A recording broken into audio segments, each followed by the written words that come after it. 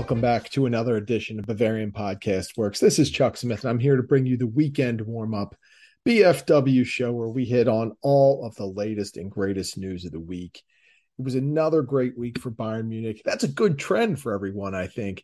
Bayern had a couple of big wins, first over Hoffenheim, and then second, the big one in the Champions League over FC Barcelona. Barca was already dead heading into the match, as they saw when Inter Milan put away Victoria Pilsen. So Barca had no motivation. They played like they had no motivation for the majority of the match, but we will dive into that in a little bit. I have to say, I was really thrilled to see the results this week, to see how the team played, and then also to be able to discuss a lot of these events that happened over the course of the week, a lot of these stories with some of the other BFW writers. And we had a lot of good banter back and forth, a lot of good communication. So why don't we get right to things this week? And we'll start with the 5 things that we learned this week. And the first is that Bayern Munich's form is ever improving. And what I mean by that is this team at times of the first couple of months of the season here has been up and down. And obviously we know that because we saw some really unfortunate results. We saw some late games, frankly, choked away with stupid plays. We saw some mismanagement of players and substitutions. We saw some poor performances from players, some really poor decisions. It hasn't been perfect by any means. But what we have seen in recent weeks is that the team is steadily improving. They're fighting through injuries and illnesses. They're really showing a lot of fortitude, a lot of perseverance, a lot of resilience in how some of the bench players are stepping up, how they're getting through these injuries, and even regular starters are really raising their own level of play. It has been impressive to see. And I think part of it, the credit goes to Julian Nagelsmann for recognizing that some things needed to change, that some players are performing better than others, that just some things work better than other things too at this point. We know that Nagelsmann is a tinkerer. We know that he loves to move players around, to shift formations, but he is starting to settle into a groove. And with the current crop of players that have been available, and admittedly, there have been some players coming in and other players going out. So it's been a nice little balance of roster movement where he hasn't had to deal too often with having that full brunt of the roster available. So what he's been able to do is shift players around, lean on players like Eric Maxim, Choupo-Moting to come up and play a role when it looked like he was going to be so buried on the bench this season, we might not see him barely at all. Now it seems like he's a focal point in the offense. So, Nagelsmann is pushing the right buttons. Can he continue to do this as the players get more healthy, as that roster starts to show its true self and we get the full brunt of it, all of that talent being available all of the time? How will he be able to work through all of that? And that is going to be key moving forward. But I think when we look at how the team has progressed and we look how players are developing and they're starting to round into form, this is a very, very good thing for Bayern Munich. The fact that they can go and they can play Hoffenheim, who, listen, you can say what you want about the competition in Bundesliga. Hoffenheim has been very good this season. And Bayern was able to go in and have a very effective game and win that match.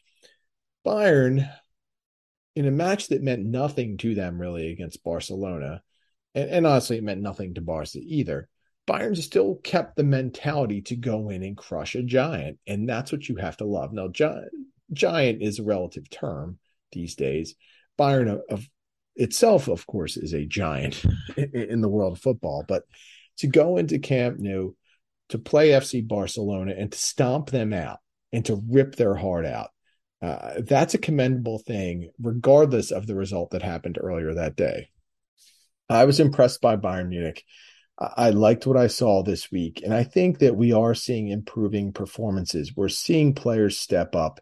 We're seeing a Joshua Kimmich that looks a lot better than he did last season. We're seeing Leon Goretzka rounding in the form. We're seeing Matthijs Ligt rounding in the form. We're seeing a much improved Dayo Upamecano. We are probably seeing the best of Leroy Sané when he's been healthy this season. We're seeing a very good Serge Gnabry. We're getting a lot of good performances. We're getting a lot of consistent performances from a lot of players who quite frankly had been up and down or that were maybe off a little bit last season. I mean, you can look at Benjamin Pavard and how he's done. He has absolutely been one of the best right backs in Europe this season. And he is a player that was much maligned last season. A lot of Bayern fans wanted him gone. They were already anointing Nusar Mizraoui as the starting right back, and now Mizraoui really can't break through Pavard on a consistent basis. I mean, it's even that particular situation. It's good to see that Mazraoui is getting some time, that Nagelsmann is knowing when to hold Pavard back, when to get him some rest, and giving Mazraoui enough time to keep him relatively happy. We've talked about Ryan Gravenberg's situation a million times on this show and how he's not happy, but when the squad is playing this well, and by all accounts, the boys are all getting along, even those bits of unhappiness that might be able to seep in and ruin things on a lesser team are going to get stomped out, snuffed out by the team leaders and just by the overall success that the team is having. When things are going well and everyone's rolling, people get on the same page, and those gripes that people have that might be loud at one point tend to get a little bit more quiet. So I'm impressed with what Bayern's doing. I know not everyone is a huge fan of Nagelsmann. I go back and forth on him. I still like him. I still think he's got some great ideas. I don't think he's perfect by any means. He's certainly not Hansi Flick in my book, but I do like him. I'm still on the pro Nagelsmann side of things. I do get why there's frustration, but he's got the squad playing well. He's got the players improving, and that's the most important thing at this stage of the season, particularly with the World Cup coming up this winter. And we all know how that is going to just throw a complete wrench into everything. But that will be a topic for another day on this show. The second thing we learned this week is that Matthijs de Ligt is really, he's showing exactly why he's such a good player. I mean, we're learning that this guy has been able to get himself into shape and how he has been starting to show the type of player he is. Now, up to this point in the season with de Ligt, I don't think we've always seen the best of him. We saw that silly foul late in the game, which cost Bayern a couple of points there when he took them from a win to a draw. We haven't seen him always be super consistent. He hasn't been bad by any means, but I think over the last couple of weeks, much like the team itself, de Ligt has improved. He's gotten better. And I think we're all seeing that talent that he has. Now, anyone defending Robert Lewandowski can tell you it is no easy task. He is considered one of the toughest matchups in Europe just because he can score any which way. He moves, the way he moves on the pitch, the way he thinks about the game, the way he sees the game. He's always able to create offense for himself and others. De Ligt turned in just a magnificent performance against Lewandowski in the Champions League this week. And I think that was really the breakthrough for him at Bayern Munich. Now, this is not a guy that necessarily needs a breakthrough. He has been anointed as this great center back since the time he was in his teens. He came up with Ajax, went to Juventus, and he has been on this journey ever since of working to get better, working to improve himself, working to absorb all of this knowledge that he's getting from other teammates and coaches that he's been around. And de Ligt he's really become this player to me that has the potential to be a foundational center back at Bayern Munich, to be a foundational team leader. And I'm not just saying that because he started to work out Leon Goretzka, and he looks like he's probably going to go down the road of getting jacked. So, I mean, I'm sure this hulked up de Ligt that we're going to see within a few months is probably going to look even different than what we're seeing now. But I do think this is a guy who has all of the traits that you want in a modern day center back. I think he's got the size. He's got relatively good speed. He's smart. He makes good passes. He communicates well in the field. He clearly has the respect of his teammates. He knows when to pull teammates back, when to push them on. I think he has everything you want, all of those intangibles. Physically, he's got all of those tools. And I think now he's starting to string together those performances that we've all been waiting to see since he joined the club. And I do think there were some people that were maybe a little bit down on him earlier in the season because, quite frankly, he wasn't that great. He wasn't bad. He wasn't even average most of the time. He was better than that. But it wasn't this really standout center back that I think everyone wanted to see. But now we're getting it. And what the fascinating part of all this will be, what happens when you have the Ligt playing at this excellent level? You have Upamecano, who has made, he's improved by leaps and bounds himself this season. He's made great strides. And then you bring Luca Hernandez back into the mix, a player with a completely different skill set than Upamecano or de Ligt. What you have are three great options for Julian Nagelsmann at center back. And the way that those players can be used and how Nagelsmann is going to be able to look at individual teams and look at matchups and say, all right, well, the combination of Hernandez and de Ligt will work better against so-and-so. Or this particular match might need Upamecano and Hernandez or Upamecano and de Ligt. Nagelsmann is going to have all of those options that he loves, the options that allow him to tinker and look at individual matchups and look at strategies and develop the best way to stop his opponents. He's got three terrific options, and de Ligt continuing to improve, continuing to see his game and potentially his physique evolve. I think this is all great stuff for Bayern Munich. I'm really psyched up about what I've seen about de Ligt, how I've seen him get better, and just the kid has a great attitude in my mind, and that's I think it's a really positive thing that can get overlooked. He's like any high-priced, big-egoed transfer. He could have sulked when he wasn't playing right away. He could have been in denial about not being in the best or not having the best fitness because of whatever the hell they do at Juventus in their training. He could have developed an attitude about that, but he hasn't. He's kept working. He's kept on the grind. He's looking for ways to get better all the time. And if you're a Bayern fan, you have to love seeing that. And if his performances keep getting better and he keeps showing that he's going to be the type of player that I think he can be, I think that Bayern fans are absolutely going to start embracing him more and start getting behind him and really throwing their support his way, because I think it's kind of been back and forth so far.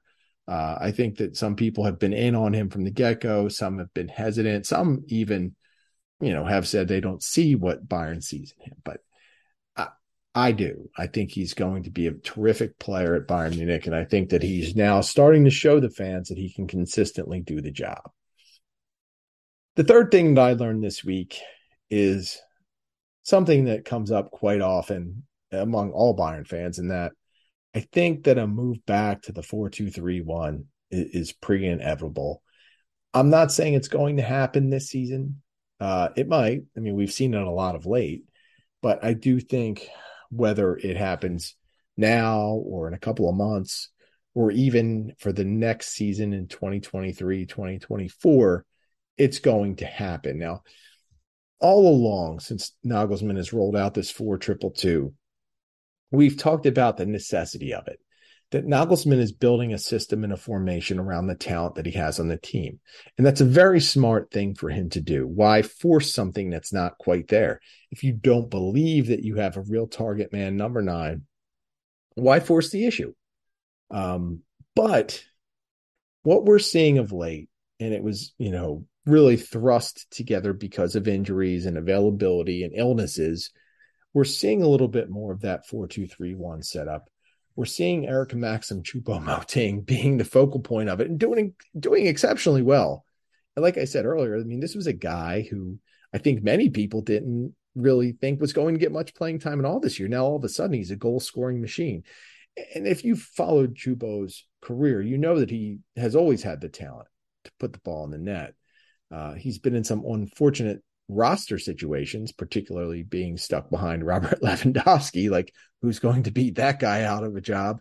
But Choupo, he has that talent. Can he do it on a consistent basis? Can he do it on the biggest of stages all the time consistently? I don't know. I'm not saying Choupo is the man. He's the future of the striker position. I'm not saying that at all. He's a little bit maybe too long in the tooth for that kind of role right now. But Chupo is taking advantage of this situation, but I think what he has really magnified is that the Nagelsmann system with these particular players is set up to work really, really well in a 4-2-3-1 if he has a good striker. Sadio Mane has shown that he's a little more comfortable out there on the wing than he is operating in a more central position. When we've seen Serge Gnabry playing in a 4-2-3-1 setup like we did against FC Barcelona, we were seeing a player who looks a little bit more free, a little bit more creative. And we know that Gnabry has said in the past he'd like to play a little bit more of a central role, but I don't think he's as good centrally as he is out wide.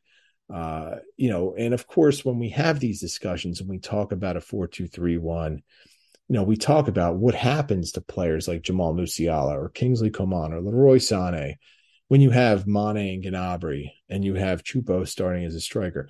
What happens to Thomas Muller? I mean, our guy, Marcus Iredal, if you listen to the Mainz preview podcast that he did, he's already predicting that Musiala is going to usurp Thomas Muller's starting role at some point this season. And he could be right. And I know that is blasphemy, as Marcus said, and he'll have the whole hashtag Muller Mafia chasing him down with torches and pitchforks. But if you think about it, and you think about the way that the offense and the attack has been operating of late, they do look a little better in the 4-2-3-1. They do look a little more sure of themselves. The problem is with the abundance of talent that Nagelsmann has available, the 4-2-2 did allow him to use more of that while pushing a player like Chupo to the bench and to be able to use Musiala and Muller together. Because quite frankly, if you're looking at Bayern's top 11, regardless of position, you're probably having Musiala and Muller in that mix. So you want to get them together. I've been a big proponent of using Musiala as a wing, but even if you tried to do that in a 4-2-3-1 this season, you'd still be running into the Mane, Sané, Coman, Gnabry issue. So for this year, I still think that Nagelsmann is going to lean on that 4-2-2 as much as he can, just to help keep the roster happy, just to help get those players time and not have to worry about things like alienating Thomas Muller or Jamal Musiala or Leroy Sané.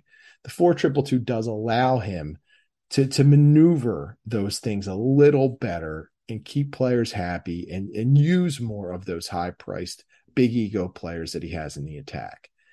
In the end, though, I still think this is a 4-2-3-1 team. And I'm not like the die-hard 4-2-3-1 guy. I do like the formation, but I always, as I've said many, many times on this show, I believe the coach needs to be able to pick his formation, to help pick his players, to help to really develop his own strategy for a particular roster and then run with it. And if he fails on his own accord. And I believe that with Nagelsmann, he's doing that with the 4-2-2. I think he knows the short-term solution for this particular roster. And I do think if Bayern goes out and they get a true number 9 next summer, that the 4-2-2 will go away. It will be like the dodo and it will never be seen again. I just think right now, Nagelsmann knows what he needs. He knows he needs to keep certain players on this roster engaged and happy. And I think that the 4-2-2 will allow him to do that. But in the end, next season, later this season, whenever it happens, we're going to see that 4-2-3-1 come back and be the standard formation of Bayern Munich. The fourth thing I learned this week is that there's a pretty crazy rumor about Ilkay Gundogan being pursued by Bayern Munich. And I, for the life of me, when I saw this, and this is not the first time that we've seen this rumor come up, I didn't know how to take it because I look at Gundogan and he is a fine player for Manchester City. He does a lot of things really, really well. He's going to be an asset for Germany during this World Cup. I don't doubt any of that. But where he would fit at a place like Bayern Munich is just crazy. And what we saw was Matteo Morata, or Relevo, I don't know how that is pronounced, but whatever that outlet is, Matteo Moretto was reporting that Bayern Munich had already made first contacts with Gundogan. Paris Saint-Germain was also one of the clubs that was involved with the talks. Juventus is also interested. Of course, Man City is his current club and would like to re-up him as well. Pep Guardiola, as we know, as he said many times, is a big fan of Ilkay Gundogan. But Christian Falk of Sport Bill did chime in with his big flex of the week, where he said it was not true. Bayern is not interested in Ilkay Gundogan. So you can say what you want about Matteo Moretto or Falk. I think Falk is probably right on this. I don't discount the initial report only because I do think Bayern Munich would kick the tires. Like, well, what would it look like? What would you want? What would you want for pay? Like those kind of things. Very high level exploration. Like what would your expectations of a role be? Because if you could get Ilkay Gundogan to come in and be a sub at a reasonable price and be a depth player, yeah, who the hell wouldn't want that?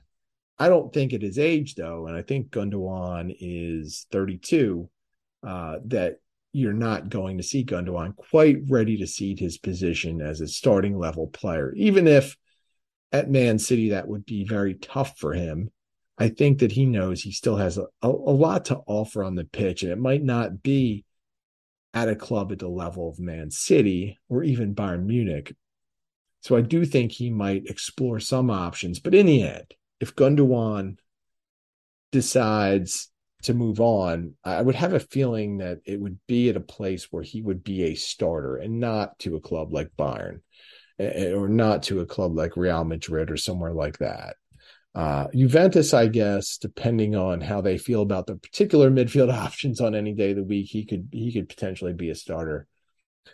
But I think when Gundogan sits down and he examines his situation, he'll just have to make the call on whether he wants to have a starting role or he wants to be comfortable, be a bench player, maybe even being groomed to be a future manager at Man City, because he would certainly get a lot of experience as an apprentice there under Pep, because if he was going to take a bench role, there's no doubt that he would be absorbing what Pep is doing as a manager, and not just in that player-manager relationship. But I think Gundogan would be able to really look at the overall big picture, how Pep runs his programs, what his plans are, things like that. So for Gundogan, I don't see a move to Bayern Munich, even if there are reports out there. I do kind of feel like he'll, in the end up with Man City. But hey, if he wants to start, if he wants to have an important role, maybe he'll seek out a different place. We have seen him linked to some clubs in the Turkish league where I think he probably, not probably, he definitely would start. So maybe that's something that interests him as well. But it'll be something to keep an eye on. But I don't think it's anything quite so serious between Bayern Munich and Ilkay Gundogan, at least at this stage. The fifth and final thing that I learned this week is that I think I learned that Robert Lewandowski might be having some regrets about his move to FC Barcelona. Now, listen, Lewandowski is a very proud person. I don't think that he would admit regretting anything. But I do think deep down, when he has to go through a game like he did in the Champions League against Bayern Munich, and he has to see his old club not just surviving without him, but really thriving, it's got to sting a little bit, because Lewandowski, for whatever you feel about him, he went from playing on a team that has very, very good players to going to Barcelona, where he's on a roster that is supposed to be filled with good players, but they're really only good players by description at this point. They're not really proving it on the field. I mean, we've seen players there like Ousmane Dembele wow fans occasionally, but not consistently. We've seen Pedri and Gavi and all the young talent there, right? But what are they really doing? Are they really excelling? Are they really any better than Jamal Musiala? I don't think so. There's just a lot of hype there and not a lot of substance. And I think the results bear that. FC Barcelona should not be eliminated in the group stage from the Champions League. But here we are. And they didn't make it out. And, as much as a lot of people are probably ecstatic about that, I think Lewandowski is probably hurting deep down. I mean, right now at this stage, missing out on advancing to the knockout rounds. It's not helping Lewandowski's ultimate goal of getting a Ballon d'Or. I mean, we know that that was a big, big factor in him moving there. He wanted to be on the stage at a club that would get the attention that he needs to win that award. So barring any type of miracle run by Poland at the World Cup, I cannot see how Lewandowski's going to make that happen. This Barca squad has talent on paper, but they just lack complete substance. I feel kind of bad for him because I think he's too good of a player to have to go out like this. And it's not saying that the project at FC Barcelona is not redeemable. It certainly is. I mean, maybe not this season, but Lewandowski's not getting any younger. And I do wonder if he sat back after that match and thought to himself, man, I really effed up. I should have left my pride at the door, maybe taken a little less money, and I could have rode out the final real productive years of my career playing on a great team where I could be the focal point and score a hell of a lot of goals, rather than being on an okay team with a bunch of players who were supposed to be good, still scoring a lot, but not really getting that attention that I crave so much. So Lewandowski, it's really unfortunate to see him go through this. And I know some of you don't care. And some of you, quite frankly, were sick of his act by the end at Bayern Munich. And you were happy to see him go. But I think that the team could be elevated even more if he was still on it. And it's a shame to watch a player as good as he was, someone who's had to work as hard as he has in his career to get where he's gotten, to have to deal with that mess that's there. And it is a mess. And I'm not trying to pick on FC Barcelona, but all of the financial strings they've pulled, all of the nonsense, trying to force Frankie de Jong out just so they can save on his salary, all of that, like, who needs that? What great player needs to be in that environment? None of them do. And that's what pains me about the Lewandowski decision. And I'm sure deep down, he's probably feeling the sting as well. The last thing we're going to talk about this week, and how could we not talk about it? This is, aside of Bayern Munich, this is the thing that has generated the most buzz on our site in a long time, and it's the House of the Dragon. So we did see the season finale, and I want to start out by saying that as someone who didn't read the books, I was able to take in this season and just absorb it for the TV element, the TV story, without really having to know much about the background. Now, I did know a little bit because as you're watching Game of Thrones, and sometimes you might have a question, you look it up because that's what we do in this day and age, right? So I did learn a little bit about this story, but not the real finer points. So I was able to watch the characters develop, watch the storyline evolve, and enjoy it, and not be bothered by anything. But as the season went on, we did start to see some rumblings about things not quite matching up to the book and having adverse effects on the storyline. So naturally, when there's something like this that comes up, I respect the opinion of my guy, Philip Quinn, who was detailing some of the subtle differences between, and some of these are not even subtle, between the book and the show. And he was explaining to me why he thought that some of the changes made in the plot, which mostly involved the intentions of some of the characters, why they were not as effective of what was done in the book.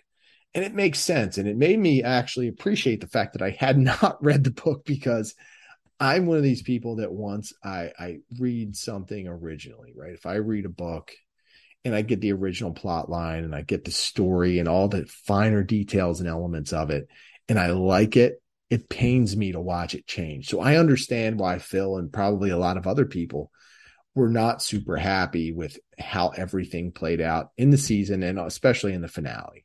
So I totally get that, but I felt like I should preface everything I'm going to say by saying I didn't read the book, and I only went by the TV viewership and tried to experience it that way. And I'm glad that I did, because I certainly know I would have probably been more annoyed than Phil was.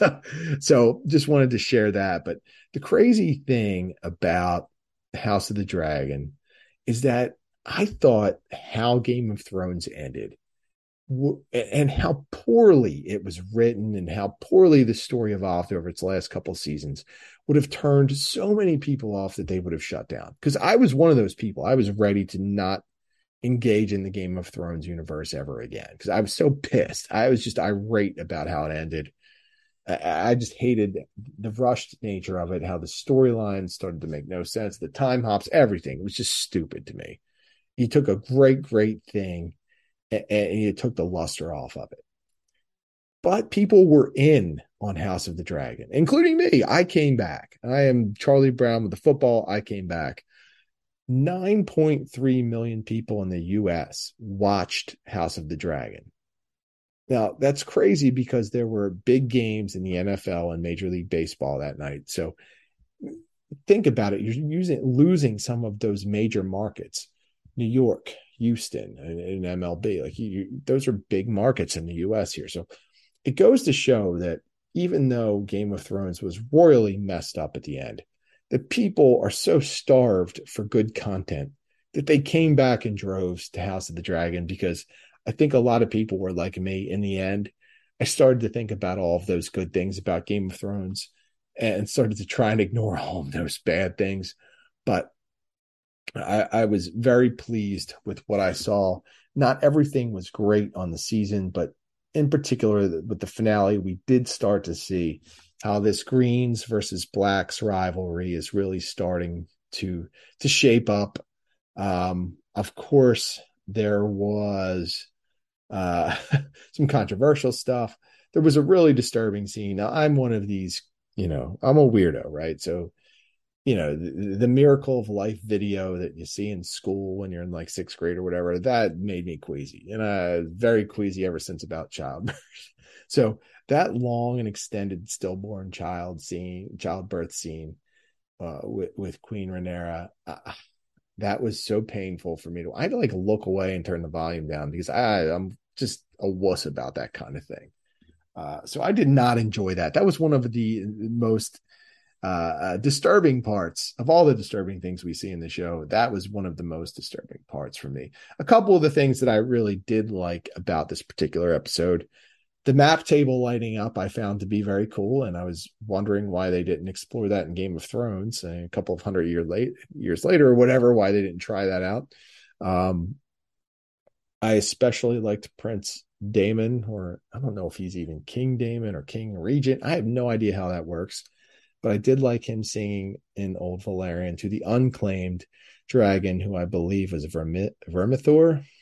And I found that to be very, very cool because, of course, we know that these dragons are weapons of mass destruction and that claiming these either feral or unclaimed dragons and getting them over to your side is a huge advantage. So it was pretty cool to see how Daemon was going to try and lure this dragon to be part of, for lack of a better term, his team. Really the ultimate scene and the final really big conflict of the episode was when we got to see, and I believe it was Prince Jacaerys, take his dragon, which I believe was Arax, to the Baratheons in Storm's End to try and gain the banners of the Baratheons for the Blacks to be able to go to war against the Greens. And of course, when Jacaerys gets there, he finds that Prince Aemond is already there. And the first thing that we see is that huge ass dragon Vhagar. And at that point, Jacaerys really needed to turn around. It's really like when you see that big dragon, you really need to get out. And I'm sorry if I keep saying Jacaerys. I believe it was Lucerys Valerian who went. So I apologize for misspeaking there. But either way, it was very interesting to see Lucerys make that trip to the Baratheons and to be able to walk in, and you see that instant conflict between Lucerys and Prince Aemond. And Aemond, of course, wanted to get revenge for his eye being plucked out by his cousins. So it was very interesting to me that we saw that conflict and how Boris Baratheon had kind of snuffed it out because he did not want that uh, that green, and I guess it would be at that point green on black crime happening in his house, for lack of a better term. So um, to see Lucerys then decide to take off, you knew something bad was going to happen because he left. And this is, again, one of those weird time hops in the show. Somehow Aemond got to his dragon and was able to get in the air before Lucerys was able to get onto his dragon. So again, didn't make any sense.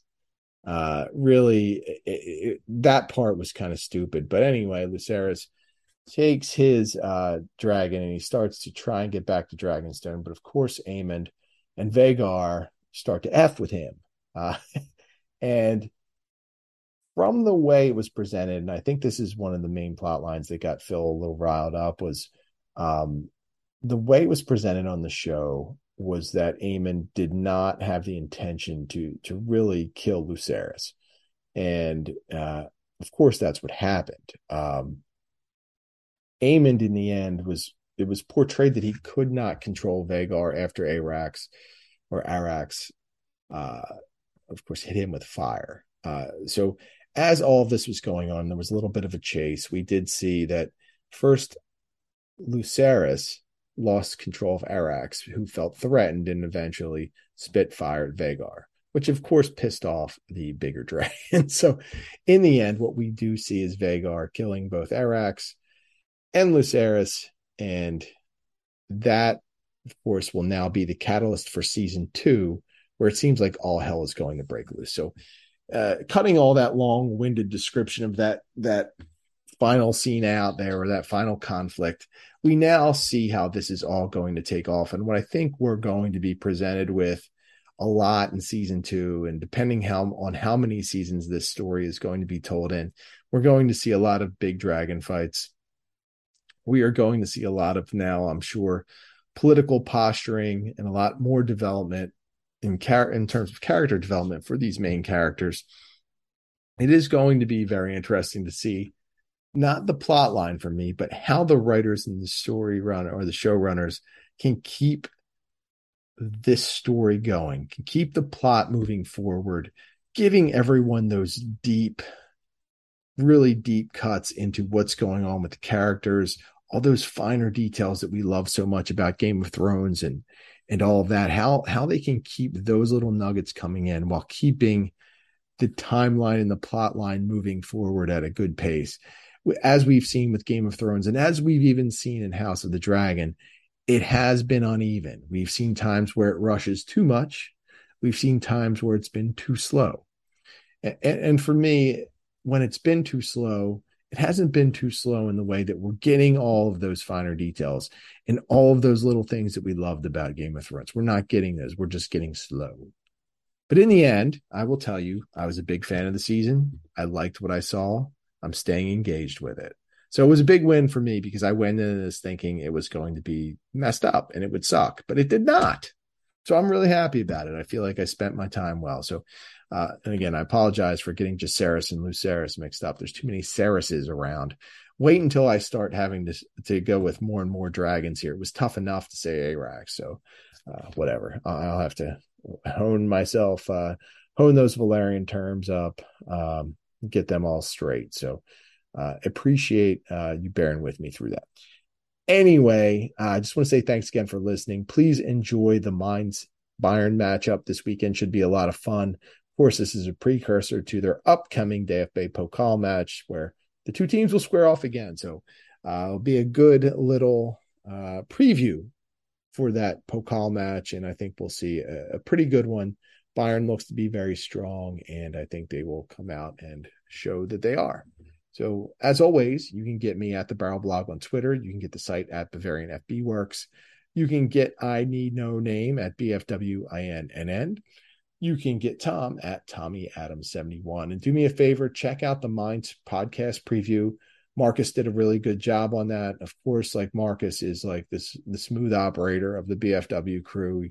he's kind of in and out. You might not hear from him for a while, but he comes in with his deep voice and his movie star looks and all that crap, where the rest of us are like, normal dudes, I guess. I don't know. But except for, I guess I shouldn't say that, because Samron is not a normal dude. Samron's great. She's way better than the rest of us. And she's also not a dude. So, Marcus did a great job with that, filling in for Samron. So please check it out. And you should always check out all of our podcasters. They all do such a fantastic job. Check out the site as well. We'll have all the great game coverage and just all of the Bayern and German news coverage, including a neat little tidbit that we covered on Thursday about Bayer Leverkusen's upcoming visit to St. Louis. You should also check that out, because if you were in that area, you were in Missouri or within driving distance, and you get a chance to see a real Bundesliga team, you should absolutely go. I saw Eintracht Frankfurt at Frankfurt when they were in Philly, and I loved every second of it. So if you're in the heartland of the United States, you get a chance to go to St. Louis over the summer, you definitely should do it. Anyway, have a great weekend. I'm going to enjoy it. Have a couple of beers on me, and we will see you next time.